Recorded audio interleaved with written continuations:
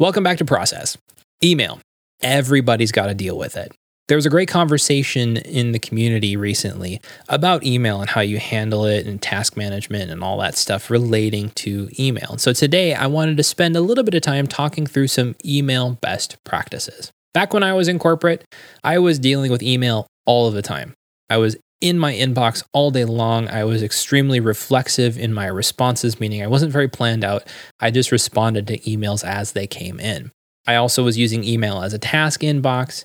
And one thing I was finding though, because I was in a management role, is that the email advice out there didn't apply to me. Many people were just saying, well, empty your inbox once a day.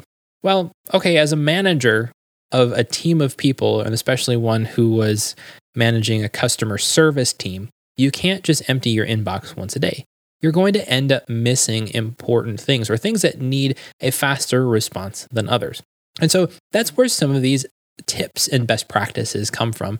It's from my experience of dealing with email in a corporate environment. Some of them may be relevant to you, some of them maybe not, but this is my idea and my thoughts of what best practices can be around handling email from the lens of productivity. First and foremost, a mindset thing when coming to email is that email is not urgent. Yes, there will be things that sometimes come in through email, such as an angry customer that needs handling or response to. But generally, email is not urgent. If something urgent comes in via email that's truly urgent, it's going to find you elsewhere. So if you're not in your email inbox all day long, and say you're limiting yourself to the number of times you're opening your email, if something important comes through there and you miss it at just the right time, more than likely you're going to get a phone call or a chat message or something like that. So if there's urgent things in email that you don't address immediately, it's okay more often than not.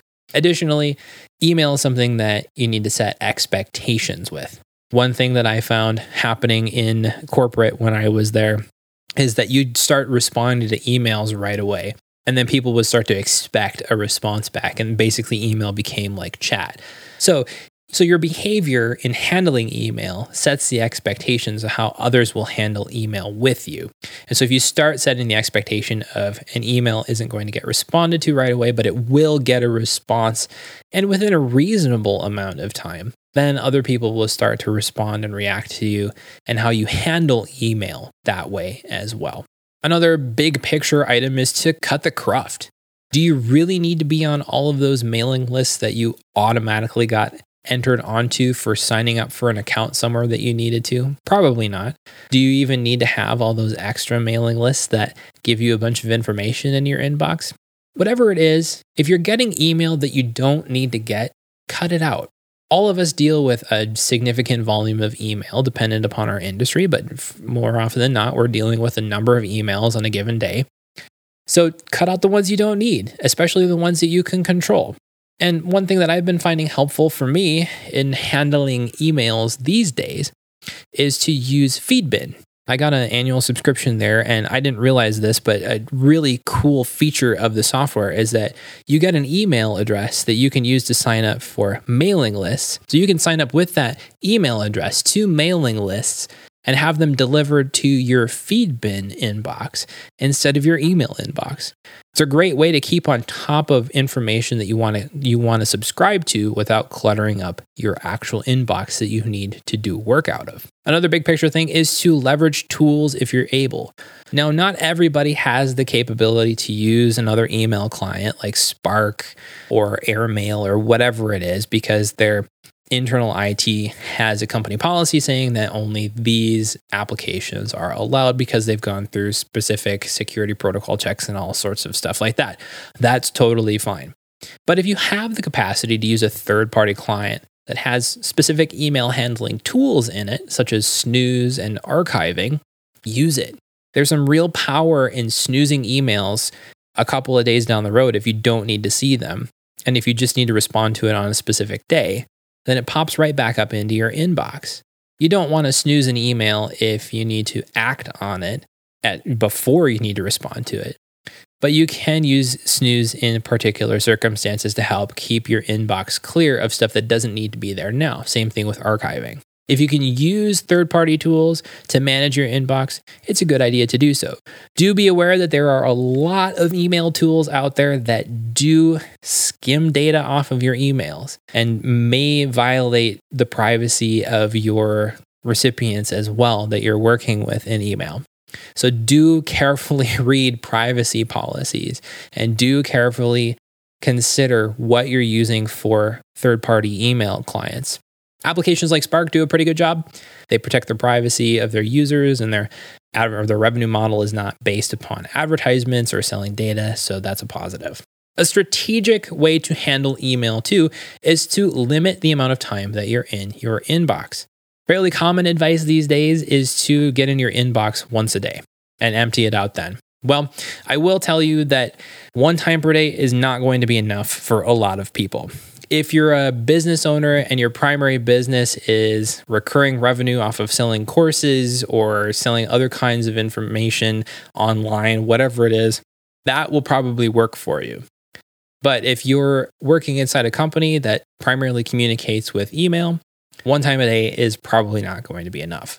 That's not to say that you have to be in your email all day long, like I was talking about. Instead, I like to think that the best way to handle this is about 3 times a day. One time in the morning, one time in the middle of the day, and one time toward the end of your workday. And spend about 30 minutes of time on it. If you can limit the amount of time that you're spending in your email inbox, it does a couple of things. First, it allows you time and focus to handle other more deep work focused tasks throughout the day. It also forces you, especially if you put a time bound on it, it forces you to process through your inbox faster. And we'll talk about a processing session and what that should look like in just a second. The other thing with limiting the amount of time in your inbox, and it can vary how much you need, how many times you need to be in your inbox throughout the day, is that there are differences between a maker's schedule and a manager's schedule. Like I was talking about with 1 time a day versus 3 times a day. 1 time a day probably works really well for a maker who needs large blocks of uninterrupted, focused time to do their most important work. However, a manager's job is to respond to the questions, inquiries, and decisions that are coming at them, that their input is needed. And so you need to be a little bit more responsive and a little bit more available when you're in a position like that. So that's where being in your inbox maybe 3 times a day is a good balance between actually getting work done, spending time in meetings, and then also getting your email done. Now, I mentioned an email processing session. There's a few things that you can do when you open your inbox to speed up the process. First thing is to prioritize. Email prioritization is not the most clear thing in the world to do, but there are, I'm sure, 3 to 5 people in your organization that you get emails from on a regular basis or semi-regular basis that would deserve a little bit faster of a reply. So one thing you can do is open up your email inbox and sort by sender, and then pick the most important people, those 3 to 5 people, and reply to those emails first. Additionally, when you're through that, I generally start with the oldest email on top. Most clients default to the newest email on top, but that's really not the most effective way.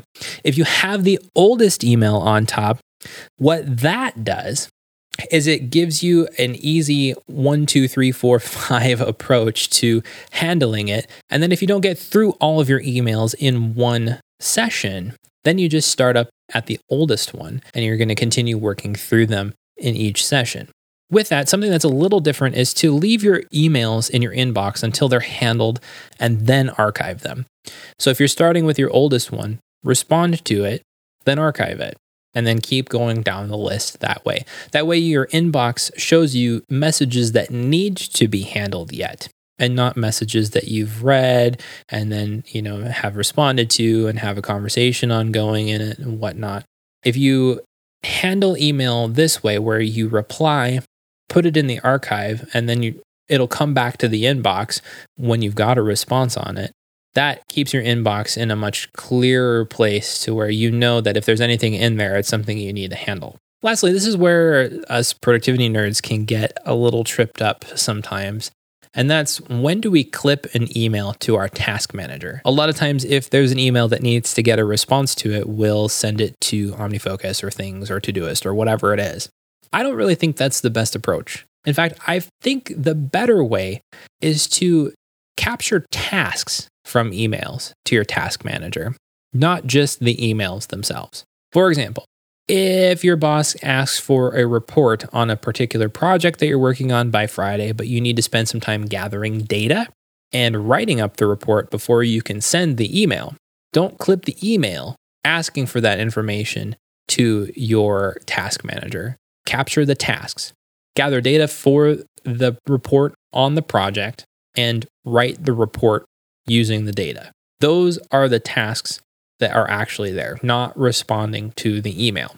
And so when you clip those tasks, then you have an actionable item that will help you get over the overwhelm that often comes from handling email. Because a lot of times there's emails that we have to do something with. And we can do something quickly on some of these emails, but other ones have a little bit more time investment involved. And so if you have to take more time to do something, clip the task that you have to do to your task manager and then come back to it later. If you start doing stuff in the middle of an email processing session, then you're getting yourself out of the flow. So this is the other important boundary when you're processing email is stay in your email inbox if at all possible. Reply, archive, or clip a task to your task manager and then come back to the email later when you have time to work on the task at hand. The whole goal of having a processing session is getting through your inbox, not just trying to get all the stuff done in your inbox. The last bit of advice I have on this is don't make it too complex. There's a lot of temptation to make our workflows more complex than they need to be, having hundreds of folders in our email inbox, and sometimes that's necessary, but create only the amount of folders that you need or labels or whatever it is that you're using. I'm personally an advocate of the 2-folder system. Inbox and archive. And as I mentioned, if it's in the inbox, it needs to be handled or triaged or whatnot. And if it's in the archive, I've already dealt with it. It makes it really simple to handle everything in the email client then. And then if I have tasks that I need to handle in email, then I'll clip those to my task manager to handle them outside of my email processing session. That wraps it up for this episode. If you want to discuss this episode, head on over to the community at community.effectiveremotework.com, and we'll chat more next week.